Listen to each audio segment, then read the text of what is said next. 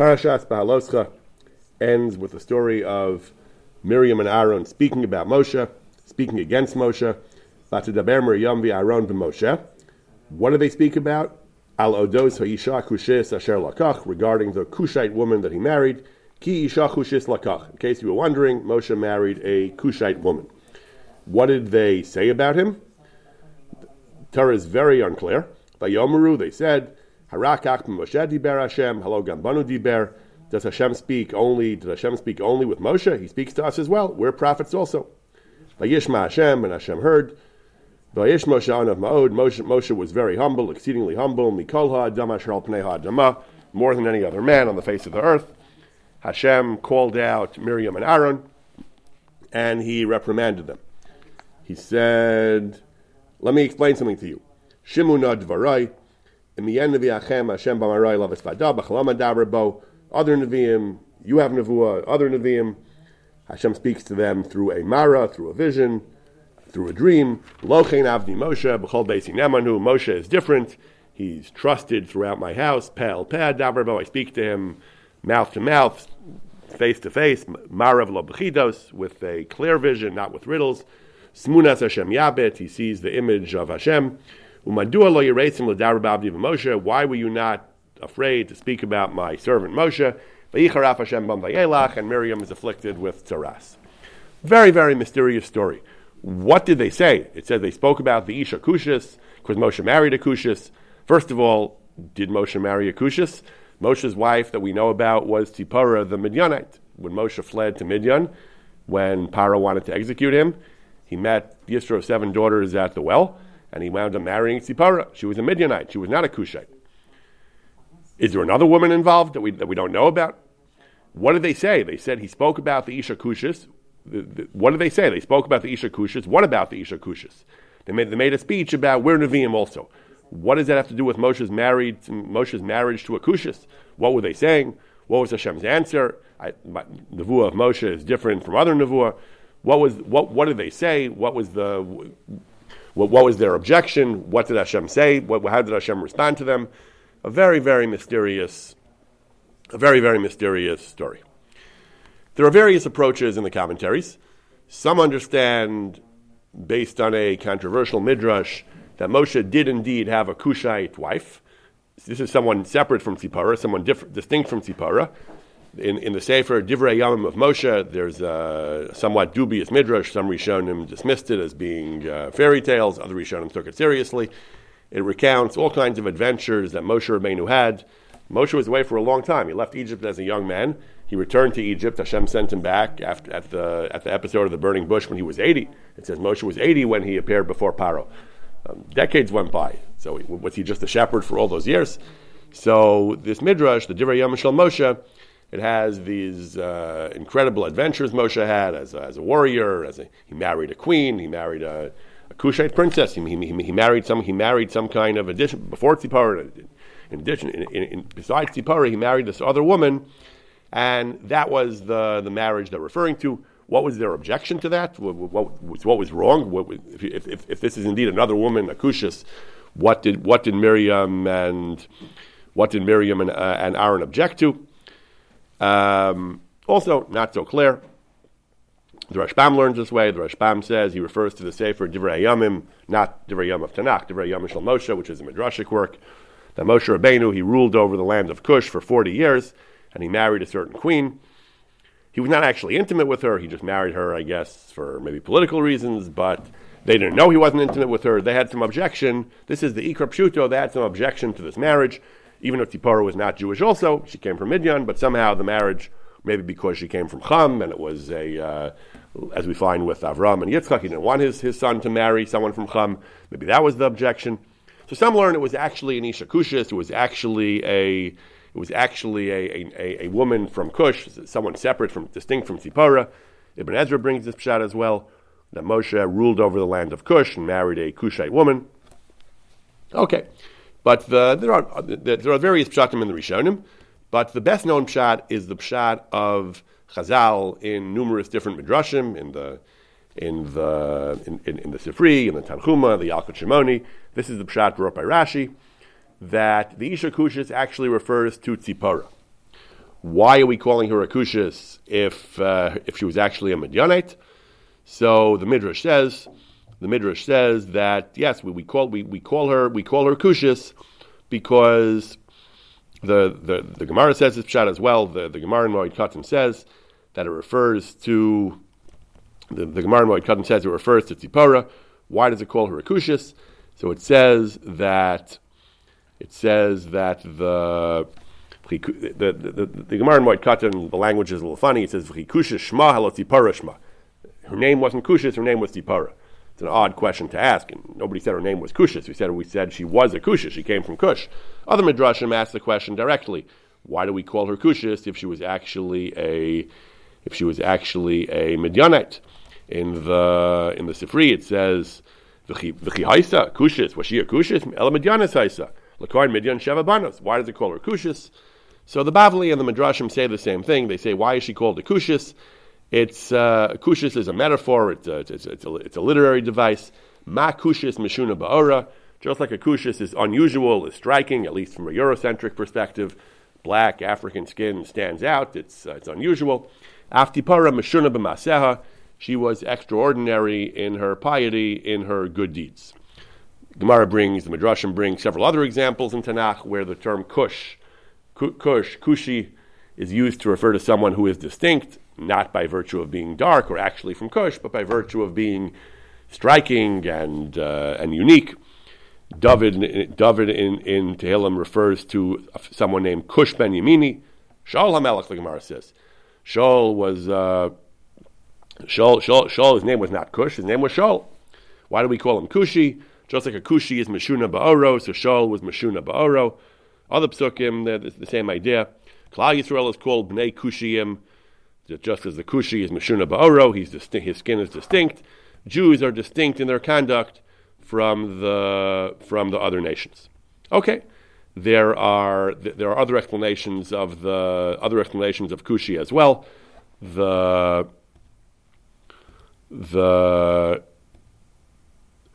Midrash says that Kushi, that Rashi says Kushis b'gematria Yifas Mara. Kushis is b'gematria Yifas Mara. The gematria 736. I didn't do the arithmetic, but they say it's b'gematria 736. So it's a b'gematria Yifas Mara. It's telling you that Tzipora was very beautiful. This is a point we've discussed in the past. Why the Tanakh and the Midrashim may emphasize the physical beauty of women, Sarah, Rivka, Rachel, Esther. In some cases it's relevant to the story, like Esther. In other places it just mentions that they were very beautiful. Why is this important? Surely these great tzidkanios, married to great tzaddikim, there were more important things, more important aspects of who they were than their beauty. The Tanchum already brings this thing, Isha Kushis Lakach, Kushis B'gematria Yifas Mara. So Kushis either means that she was, according to the Midrash, that she was distinct in her conduct, in her piety, or it's B'gematria Yifas Mara, she was beautiful.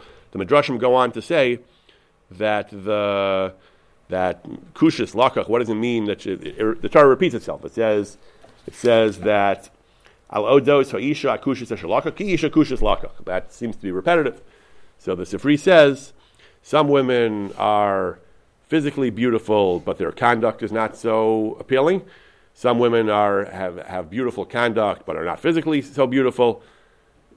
Tzipora was good in both. She was benoya and maseha. That's why it repeats Isha Kushis Lakach, that she was the Kusha, she was distinct, she was superlative, both in her physical appearance and in her conduct.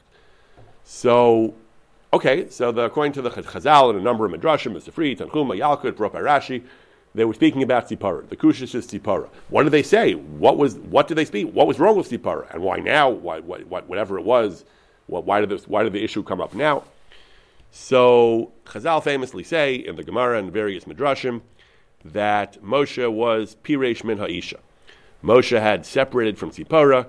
He was no longer intimate with Tzipora. He had 2 children with her. At one point he was, but at this point he was no longer being intimate with her. How did Miriam know this? Surely it wasn't like today where people blogged about it and posted their status on Twitter. How did anybody know the intimate details of Moshe's marriage? So the Sifri says, how do we know? So there are several pshatim in Chazal. The Sifri says she saw that Tzipora was not adorning herself, was not miskashetes, but tachshite nashim. Apparently married women who were interested in appealing to men and being attractive to their husbands, used to make themselves up a certain way. Tzipora had let herself go, as they say. She was not doing this. Miriam asked her, why? Why aren't you doing this? Why aren't you doing this? Tzipora said, Ein achicha makpid b'davar. Your brother doesn't care. Meaning that he's not, we no longer have that kind of relationship. Lakach yada Miriam. Miriam understood what Tzipora was saying, that Moshe had ceased physical intimacy with Tzipora. Miriam told Aaron, and that's how the whole story started. There are other explanations of how she knew. There is another version of the midrash that the Tanchuma says, Rabbi Nassim says, Miriam was with Tzipora in the previous story in the parsha, that Hashem told Moshe to gather 70 people. Moshe said he couldn't handle the Jewish people on his own. Moshe said that lo uchala nochila v'adila seises kala am. I can't bear the burden of this nation. Chavani many, the burden is just too heavy for me. So Hashem told him, Esfali shivamish, gather 70 men, miziknei Yisrael, elders of Israel, asher yadata kim ziknei am b'shotrav, that gather 70 men. I will make them neviim. I will elevate them, and they will be your deputies. They will be your leadership team. You won't have to do it all by yourself. You'll have 70 men. So that's what Moshe did. Moshe gathered the 70 people. Among them were, it says there were 2 people, the Machane, Eldad and Medad. The Spirit of God rested on them. The story of Eldad and Medad. The Tanchuma says, Rabbi Nassim says, when it was reported to Moshe, Eldad and Medad, Tzipora said, it's unfortunate, their wives are now, they have an unfortunate lot. I'm not sure why Tzipora's comments were relevant to Eldad and Medad more than all the other of the 70 people who had Nevuah. But when this story that there were 70 people, Eldad and Medad, were elevated to Nevuah, Tzipora said, I sympathize with them. I feel bad for them. For their wives are now in trouble. So, and Tzipora heard that. So Tzipora said that Miriam heard that. So Miriam said, okay, that when Tzipora said, Oilu Neshasem Shalelu, that now that they have Nevuah, so they'll separate from their wives, like my husband separated from me. Miriam realized what was going on. Miriam told Aaron, and that's how the story began. In the Tanchuma adds a little bit of a twist to this midrash. The Yalkut Shimoni adds a little bit of a twist to the midrash. It says that the way the Yalkut Shimoni tells the story, when Hashem told Moshe, Esfali Shivamish, he says when the Zikanim were appointed, the Jews lit candles in celebration, the Samchu Lahem. Miriam saw the candles. She told Tzipora. She asked Tzipora, what are these candles doing? Tzipora, I guess, knew the scoop from Moshe. So Tzipora said, this is what's going on. There's been an investment of new Nevi'im. There are 70 new Nevi'im that Hashem has elevated to Nevuah. Miriam said, wow, that's wonderful. Ashrei Nashim Shalelu. How happy their wives are, how fortunate their wives are, that look at what they see. They see their husbands getting such a prestigious position. Amr Tzipora Oilahen. No, actually, I feel bad for their wives, because now their physical relationship, the physical intimacy with their husband is at an end, and they're just going to be abandoned. Miriam said, really? How do you know that? Why do you suspect that? So Tzipora said, I know it from your brother, because once he became a Navi, he's not with me anymore. Miriam heard that. She told Aaron. So according to this version of the Midrash, originally some people thought that this would be great for the wives, it would be a great honor for the wives. Tzipora said, no, actually this is not a good thing, because they're going to separate from their wives. The Chazal explained that this was actually that Miriam's argument was, that's what Miriam and Aaron meant when they said, when they spoke about Moshe, they said, Harakach Moshe Dibra Hashem. Does Hashem speak only with Moshe? Halo Gambanu Diber, it speaks with us also. Meaning that we don't separate from our wives. Nobody ever told us to separate from our wives. Why is Moshe doing this? Hashem explained, no, that you are not the same type of Navi as Moshe. Tzipora also misunderstood. Tzipora apparently made the same mistake. Tzipora said that all these Nevi'im are now going to treat their wives the way Moshe treats me. She also didn't understand, apparently, that Moshe's Nevuah was unique. Hashem explained to them, no, you're all making a mistake. You think Moshe's Nevuah is in the same class as other Nevi'im. That's a category error. Lo chein avdi Moshe, b'chol beisi nemanu, pe'al pe'ad daber bo, v'marav lo b'chidos. Moshe's Nevuah is different. Moshe's Nevuah is unique. That's something that you're not on the same level as he is. He has to separate. You do not. You stay with your spouses, Miriam and Aaron. You're right. Moshe is different. This idea that Moshe separated from his wife is also mentioned in the Bavli elsewhere, Masechah Shabbos, in the story of Matan Torah. It describes what happened at Matan Torah. So it says there were three conclusions Moshe Rabbeinu came to on his own, and Hashem endorsed his conclusions. Hashem agreed to him. One of them is, it says that Pirish Mina Isha. Moshe separated from his wife. That's what they were complaining about, Miriam and Aaron in this parsha. Why did he do that? How did Moshe know he should do that? He made a kal v'chomer. It says at Matan Torah that the instructions to Klal Yisrael to prepare for Matan Torah were the Hayun Nechonim, be ready in 3 days. Al tikshu Elisha, separate from your wives for 3 days. And that was just a one-time thing. They weren't going to be permanently elevated to Nevi'im. For one time, they had to separate for 3 days. Ani, Moshe said, Kol shah v'shah, Shechina medaberes imi, the Shechina speaks to me all the time. And I don't have a schedule. I don't have a set time of when it's going to be. Halachas kama v'kama, I have to separate from my wife. And when Hashem said, Lechem ar lehem, shuvu lochem la'alechem, and he told Moshe, and you stay with me, everyone else go back, v'ata po amodi madi, shuvu lochem la'alechem means return to your wives, return to normal conjugal relations. You, Moshe, you stay with me, meaning not just stay on the mountain to receive more of the Torah, but you stay permanently with me. You are not going to go back to your wife. You are done. You are going to stay with me, and you're never going to go back to your wife. Tosha says that, so then why does the Gemara say Moshe did it on his own? If Hashem said, Hashem told him to. So Rabbeinu Tam says something truly fascinating. Rabbeinu Tam says that obviously it wasn't Hashem's commandment, on Hashem's own initiative, because surely Miriam and Aaron wouldn't have complained about that if it was Hashem's own commandment. Maybe they didn't know, but Rabbeinu Tam says no. If it would have been a tzivui of Hashem, they obviously would have known. He assumes they would have known. So that's why the Gemara says it was not Hashem's tzivui originally. Originally it was Moshe's kal v'chomer. Moshe on his own decided he has to be Parish Mina Isha. Hashem was maskim al yado. Hashem endorsed it. Hashem agreed when he said that but it was in Moshe's initiative. So still, but if Hashem agreed, why were Aaron and Miriam upset? Says Rabbeinu Tam something truly fascinating. They were upset at Moshe because had he not done so on his own, Hashem wouldn't have been maskim. Hashem endorsed it after the fact. Moshe decided that was the path that he was going to take. Hashem said, "Okay, I endorse it." But it might have gone differently had Moshe not made that decision. Hashem might not have told him to do that. Hashem was just working with Moshe, with what Moshe decided to do. The path Moshe chose, that was the path that Hashem endorsed. But ultimately, it was his decision, and that's why Aaron and Miriam were upset. They say, "Who asked you to do this? Why did you do this?" Yes, Hashem agreed with you after the fact. But who asked you to do this? We're also Nevi'im. The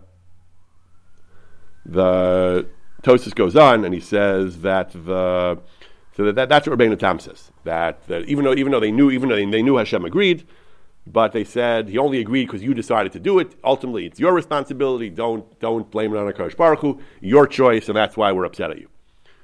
Then Tosfos says, but the Midrash implies, like we read before, that they only found out about this later at the story of Eldad and Medad. Rabbeinu Tam is assuming they knew this whole thing right away, and then that all this was known right away. But the Psukim imply that until the end of Parshas Beha'aloscha, nobody knew that Moshe was Pirish Mina Isha until Tzipora let the cat out of the bag by saying either by not adorning herself or by reacting negatively or by having sympathy for the wives of the Nevi'im and Eldad and Medad. That the Midrash says it was only through that story this became known. So. Didn't they know the pasuk? That's what the pasuk said. Didn't they know that? So Rabbeinu Tam says. So before we brought Pshat of Rabbeinu Tam, maybe they knew that, but they understood it was only because of Moshe's original initiative. But again, the question here is now. But here it sounds like they knew it originally because they didn't just find out from Tzipora. They knew it from Har Sinai. So Rabbeinu Tam says they knew it all along. But originally they thought, so again, we're in time working with his own Mahalach, because originally they thought it was not Moshe's initiative. Originally they knew the pasuk, V'atav pamodi madi, they took it at face value. Moshe did not decide to do this, and Hashem told him to do it. Then they have no complaints. But now that Tzipora said that, Tzipora told them that he was parish from me, apparently Tzipora implied it was his own decision as well. I don't know how Tzipora knew, but Tzipora apparently understood that Moshe had reached this conclusion before Hashem said V'atav pamodi madi, and Tzipora somehow included that in her story to Miriam, and that's why they got upset. Up till they thought it was Hashem's decision. Moshe was your choice. It's not Hashem's decision. It's your choice. Now we're upset. That's what Rabbeinu Tam suggests. I'll call upon him. This is the pshat of Chazal in a number of different midrashim, in the Sifri, the Tanchuma, the Bavli, in a couple of places. Why did they think that? Why were they upset? So, Kipshuto, you could learn they were upset because they thought it wasn't necessary. They thought Moshe was being too frum. Moshe was being too pious on Tzipora's cheshbon. There's another approach. In the Avos Rabbi Nassan also has a version of this midrash. Avos Rabbi Nassan says something even darker, something even more provocative. Avos Rabbi Nassan says the reason they were upset at Moshe was because they suspected that Moshe was not doing it for pious reasons. Well, the way the Avos Rabbi Nassan says it is they said that they accused him of having gasus. They accused him of arrogance. That we don't do this. They didn't understand that he was different. So it wasn't just that they were upset that he was being too frum on Tiparas Cheshbon, something we'll discuss soon. They thought that he had he was acting out of arrogance. That he was daito gasel of. That's why he did it. He said they were misopik. They weren't sure. Is it because daito and gasel, or is it just a level of piety? They suspected him of gasus. Ibn Ezra says something really more striking than what I meant before, something darker. Ibn Ezra worked with this pshat of Chazal as well, and he says that first of all, why was Tzipora called Kushis? So he doesn't go with the midrashic pshat that it means she was distinct and unusual. He says that Tzipora was from Midian. The Midianites were nomadic. They were out in tents. They're Yishmael who live in tents, and he says that since they're out in the sun, I guess a tent provides some shelter, but it's not the same as a brick and wood building. So the sun beats down on them. They spend their time under the sun, so they become very dark. So Tzipora was very dark, and she looked like a Cushite. Cushites were black, as understood by as we discussed previously. Cushites were very dark, and the Midianites have very dark skin as well because they're out in the sun, and they're like a Cushis. It's a way of saying very dark skin. Okay. And Ibn Ezra then runs with that. He says that Kushis is actually very relevant. According to Chazal's pshat, it's unclear why the Torah is telling you she was a Kushis. If the issue was that Moshe was pirish from her, not so clear why her extraordinary beauty or her being distinct in her maisim is relevant. Ibn Ezra says just the opposite. Ibn Ezra, unlike Chazal, who say that she was extraordinarily beautiful, Yifas Mara, Ibn Ezra says just the opposite. He says that they suspected Moshe of having been parish from her because she was not attractive. They thought that Moshe was being selfish and was spurning her company because he found her unappealing. That's why they were upset. They said, Moshe, you can't do this. You're doing this. They didn't know. They didn't realize it was piety. They thought he was doing it because he just didn't find her appealing. That they felt was not right. He's her husband, and he shouldn't be doing that. And they were upset that he was neglecting her because they thought he found her unattractive. Again, Moshe Rabbeinu, it's a little disturbing that would be what they thought. But okay, that's what Ibn Ezra says. I'll call upon him. We have this whole family of midrashim.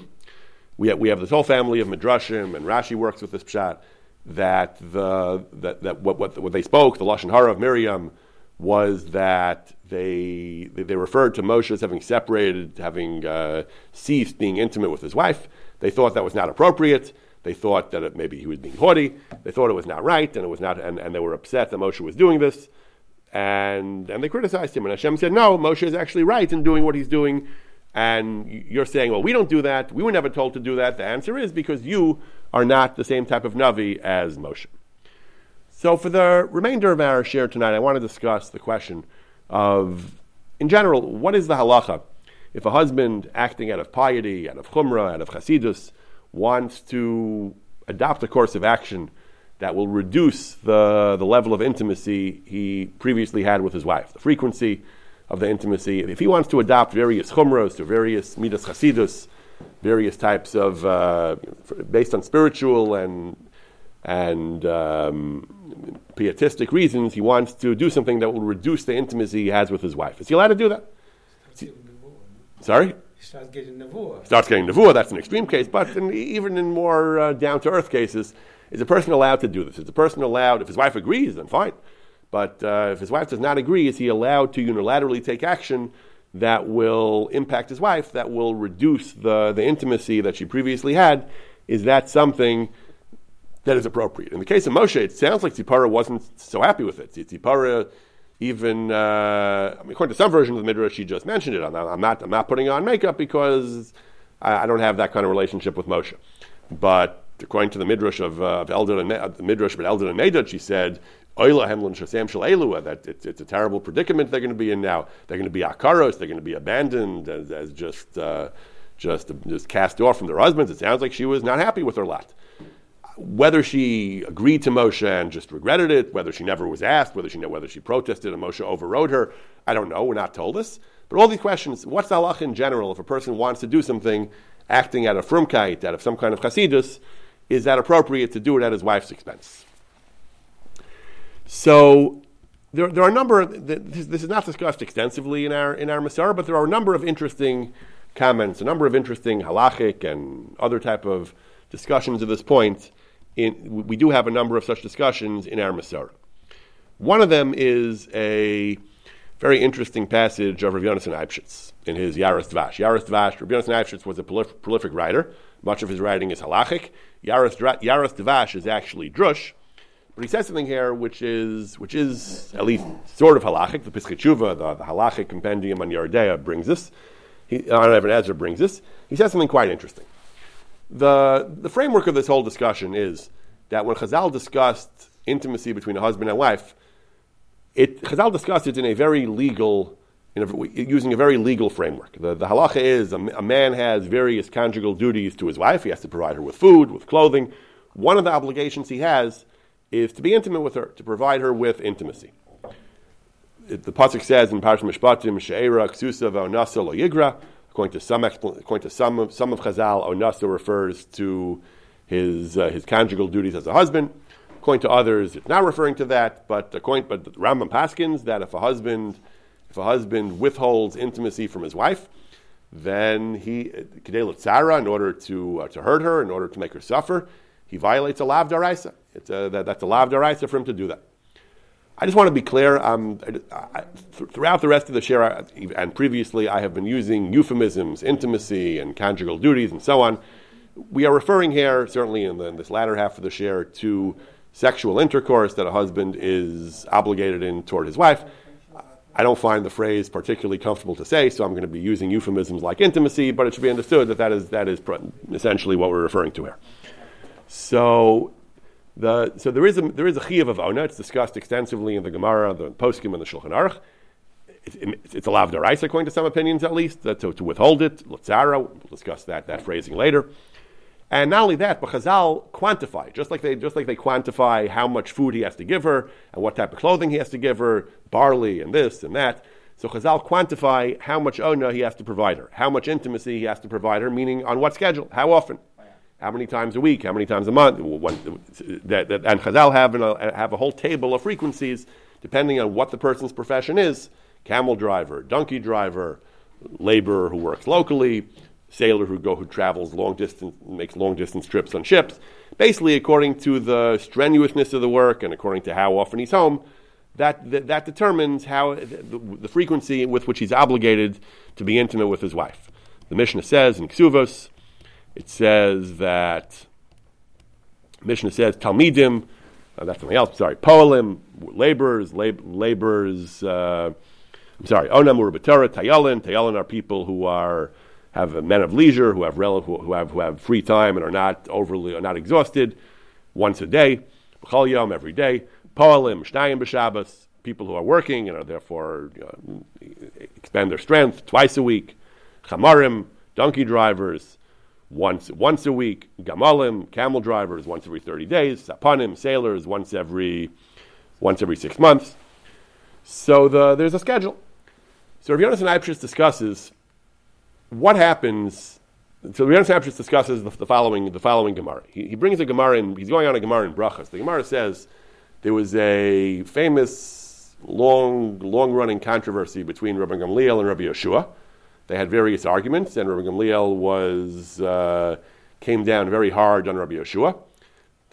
One of them was about the Kiddush HaChodesh of Rosh Hashanah, where he demanded that he appear before him on Yom Kippur. There was machlokas what day Rosh Hashanah was, what day Yom Kippur was, and Rabbi Gamliel demanded that he make a submit to his authority by coming before him on the day he considered Yom Kippur with his walking stick and his pouch, his money pouch.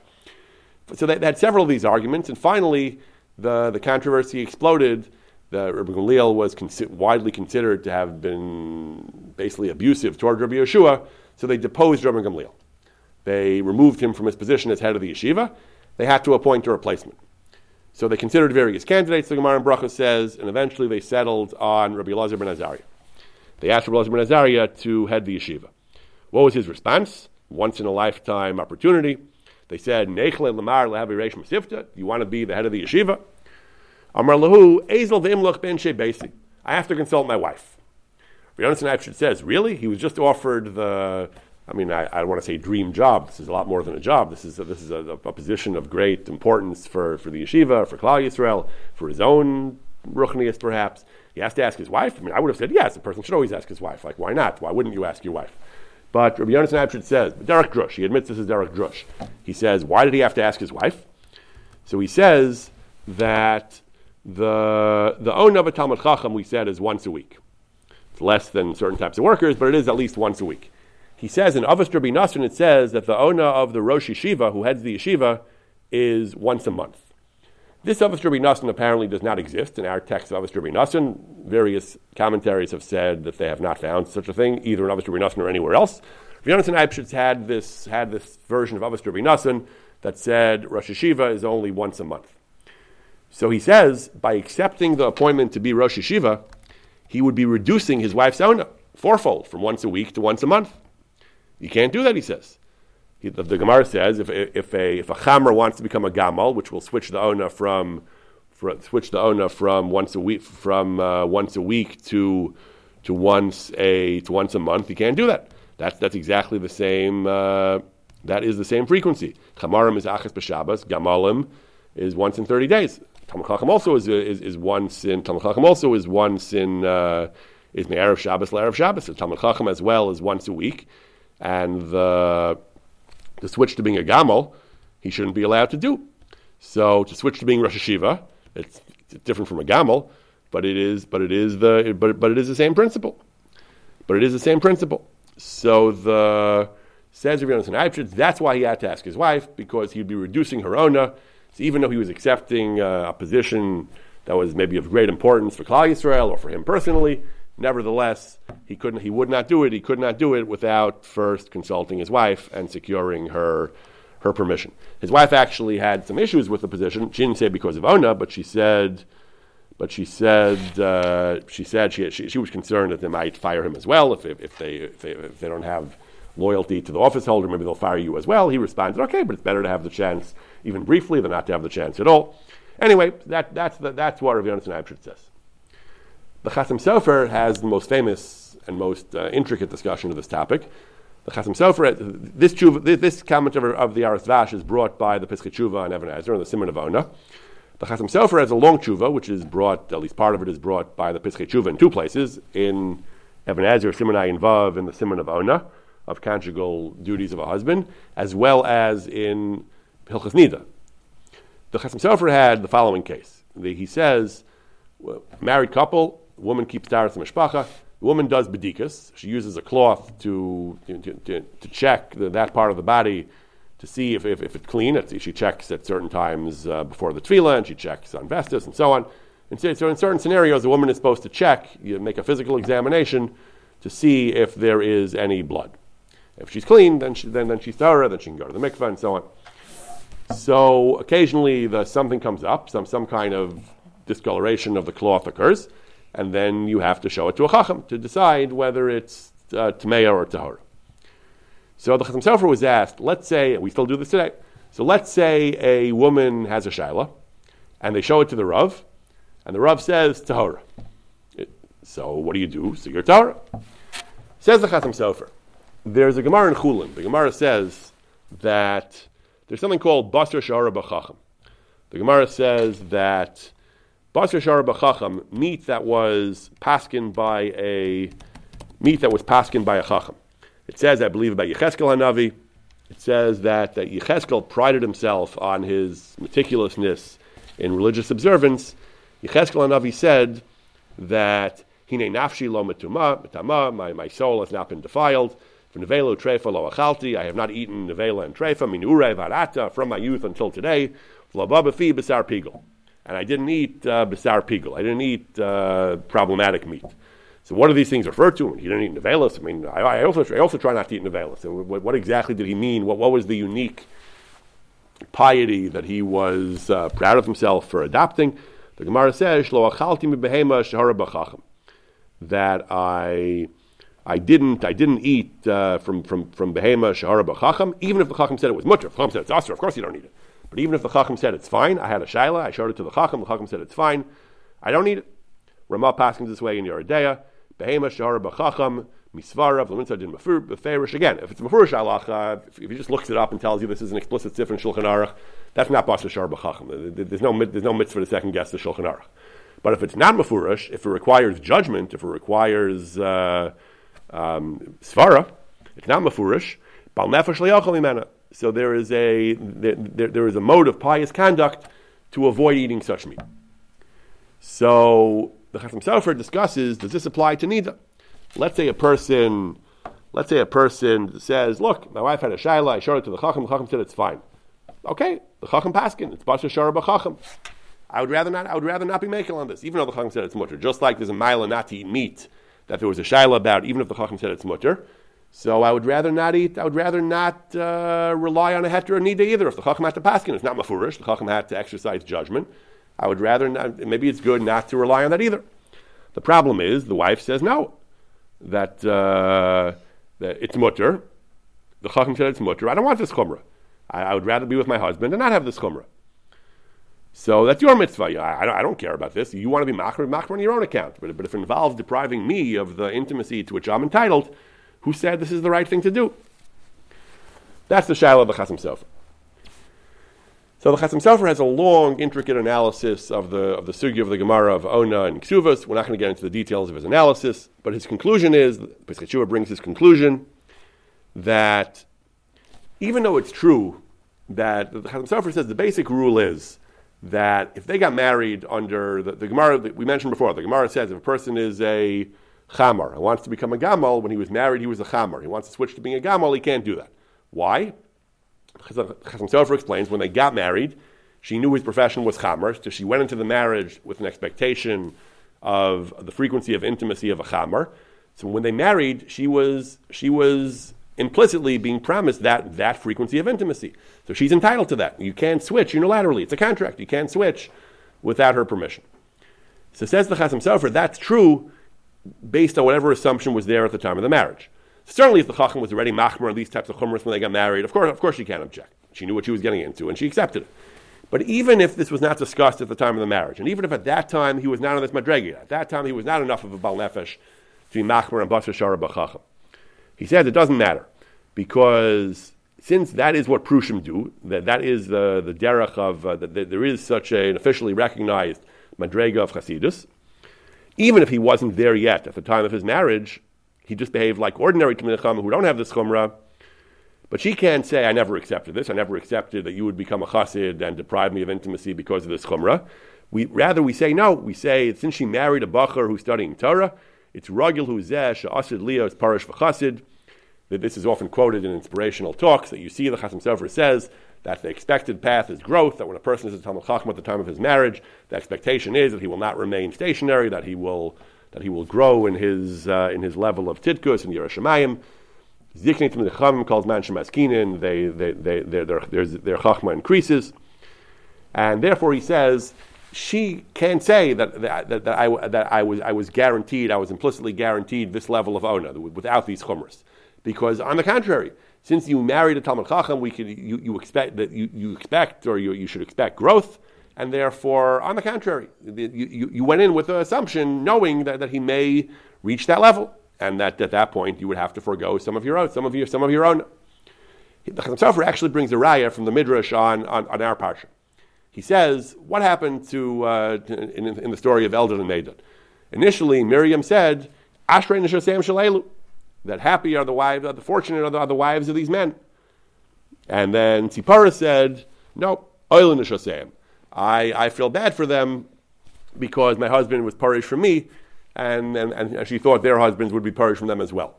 Says the Chasam Sofer, even before Miriam knew, before Tzipora revealed that Moshe had been parish from her. Surely, if someone is, Chasam Sofer assumes, if someone is elevated to Nevuah, surely he will increase his chasidus and prisha. Surely there'll be less intimacy. I don't know how he knows that, but that's what he assumes. He says, he thinks it's pashut. He says b'li safek, without a doubt, that the Navi is parish yosef mishari chachamim. Someone who becomes a Navi certainly is going to be less involved in physical intimacy than an ordinary Talmid Chacham. And still Miriam said, it's worth it. Ashrei neshosayim, even though they're giving up some intimacy, but they're becoming the wives of Nevi'im. When Tzipora said, oil neshosayim shel elu, that was because she thought they would lose all their connection to their husband. That the woman can't tolerate. That's why she said oil neshosayim, because to give up all intimacy, that's something which is insupportable. But to give up reduced intimacy in exchange for an increased spiritual madrega, that's Ashrei neshosayim shel elu. Again, not all the Midrashim have this language of Ashrei. I saw one contemporary writer object that in the Sifri and the Tanchuma it doesn't say Ashrei. It just says right away that Tzipora said Oil Neshosayim.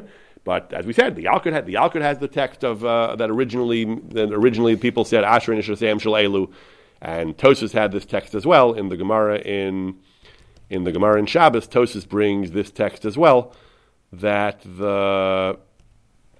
Tosfos says that the Tzipora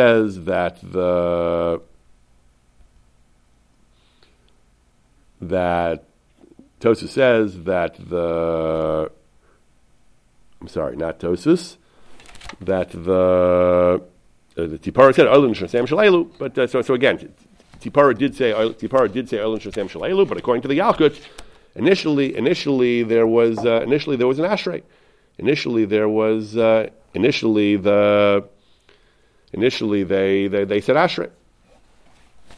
So the Chasam Sofer says you see that a woman would accept a decrease in intimacy in exchange for a husband who's on a higher level of ruchnius, and Tzipora's only objection was because she thought they were being cut off entirely. This ruling of the Chasam Sofer is Pesach Tshuva brings it without comment, and as I said, I'm not aware of a lot of discussion in the poskim of this. But one major thinker who disagrees with the Chasam Sofer is Rav Kook. Rav Avram Yitzchak Cohen Kook has a tshuva where he addresses this Chasam Sofer. He says that the person allowed to adopt chumras if it'll deprive his wife of some amount of intimacy, is he allowed to do that? So he says.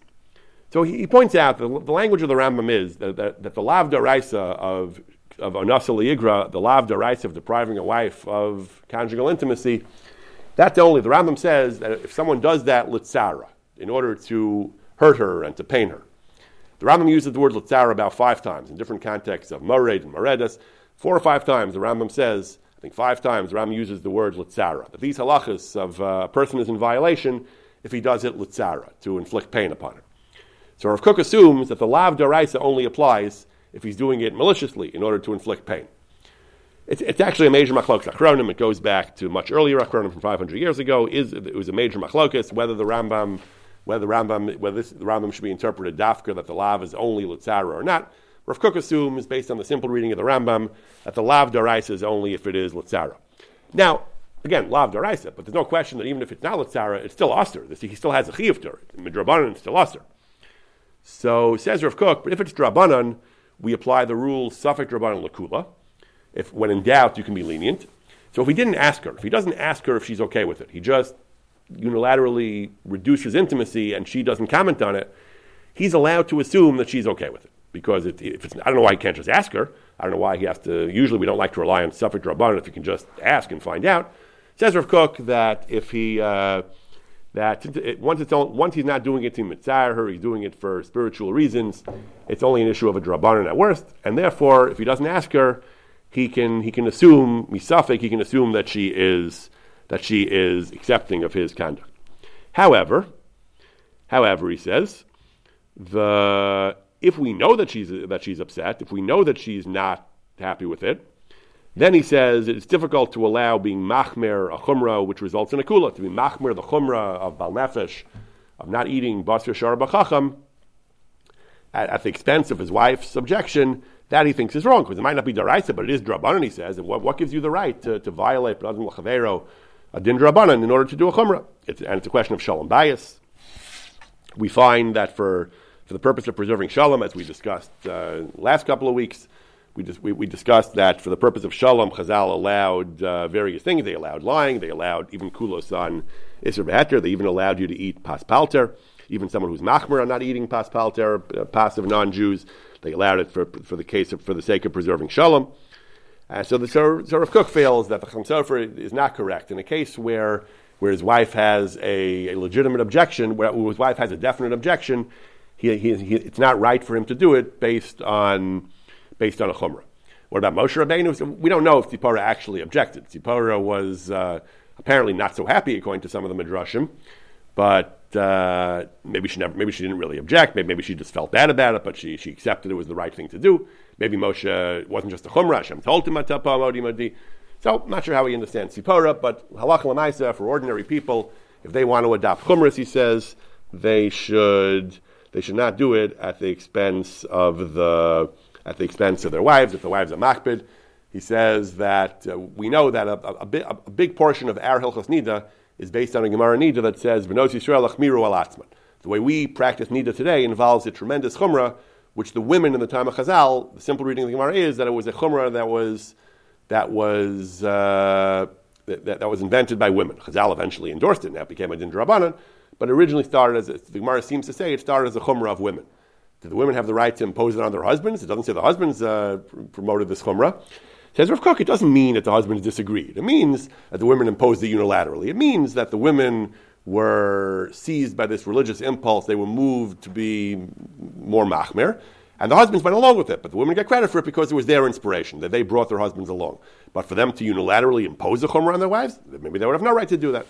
So Rav Kook is not happy with the Chasam Sofer. He says that he doesn't really agree with the Chasam Sofer. He says, minastam, if she doesn't object, you can assume that that she doesn't mind. But if you know she objects, he doesn't think it's right. If it's only a chumrah, he says, if it's only a chumrah, basar shara b'chacham, it's not right to be machmer for that pure chumrah for bal nefesh at the expense of your wife's rights. He does say, Rav Kook does say, if there's a legitimate suffix, he says if there's really a shaila whether it's mutter or not, then he says that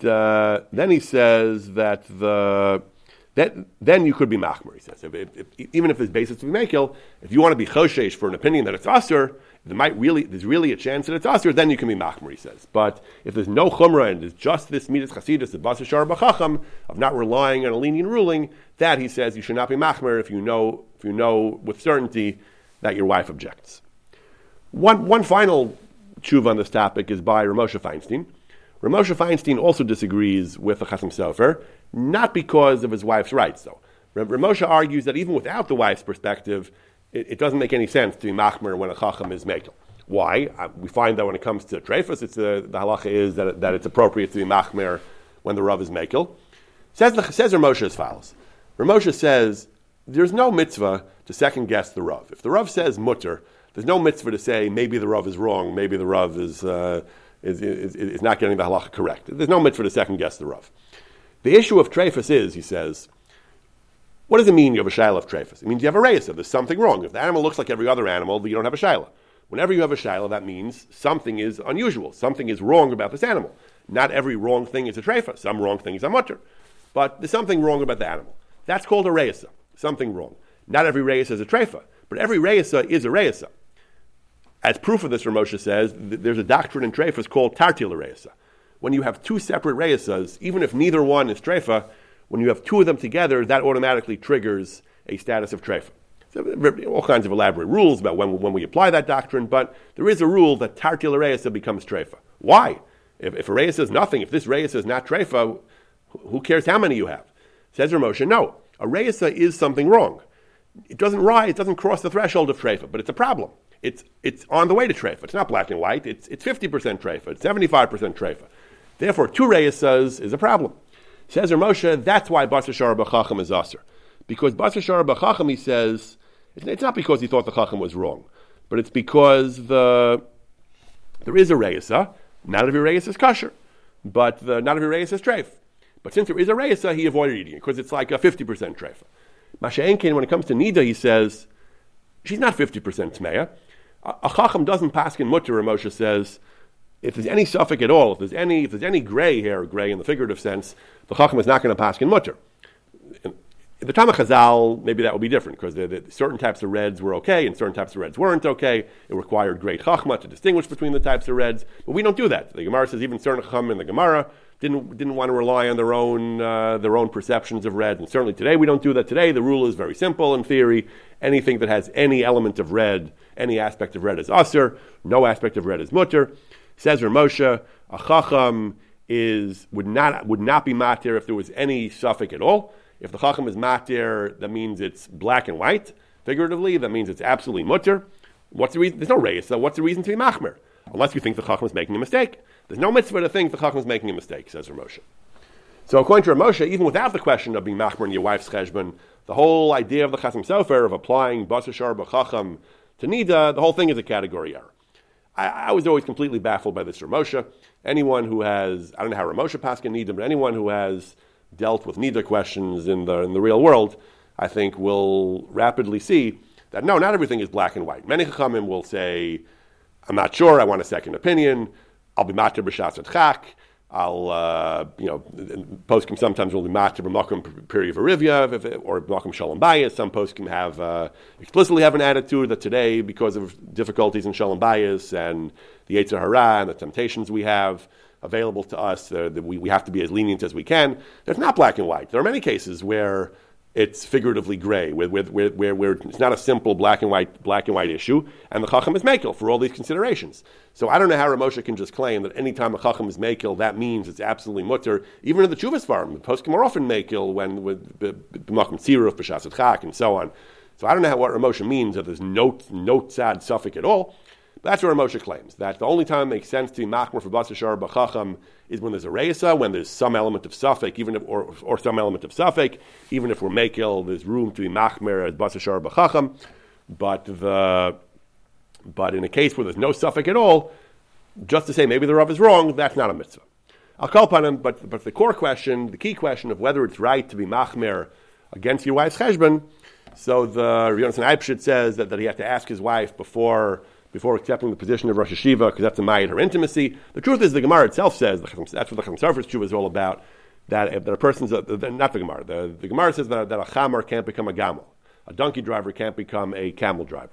But the Rishonim are medayik, but someone could become a Talmud Chacham, a tile could become a Talmud Chacham, even though that will reduce his ona, because to become a Talmud Chacham, that everyone has the right to do. And that's the basis of the Chasam Sofer Shita, that to become, to switch to a posture of less ona due to ruchnius, that's okay.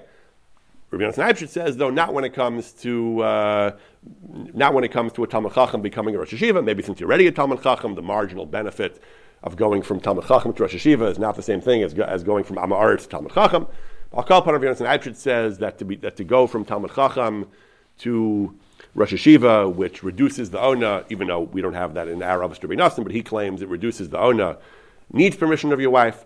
The Chasam Sofer says that in general, you don't need permission of your wife to adopt a new level of ruchnius, because, again, Chasam Sofer is talking about someone who was already a Talmud Chacham, but he wasn't so medactic. If the person was an Am Ha'aretz when he got married, didn't have any chumrus or any particular path of spiritual elevation, maybe that would be different, but at least someone who was a Talmud Chacham and wants to grow in his spirituality and in his chasidus has the right to do that unilaterally against his wife. Rav Moshe argues that when it comes to Nida, the whole thing of Basar Shara B'Chacham doesn't apply. And Rav Kook says, kind of in between, Rav Kook says that it makes sense to be machmer, even though it's only Midas Chasidus, if you don't know if your wife minds, because we can assume that if you don't know, you have the right to assume that she consents to what you want to do. I don't know why you don't just ask her, but you can assume she consents, he says. However, if you know that she's makpid, And then again, if you're doing it because you have a genuine doubt that you're not 100% sure it's mutter, that you can do. But if you're only doing it because of midas chasidus, basa shar b'chacham, you should not do that against. If you're certain your wife objects, you should. If it's clear that your wife objects, you should not do that. It's not worth it. It's not fair. He says shalom is very important. You should not strive for something which is pure midas chasidus against your wife objections. If she objects, you should not do that.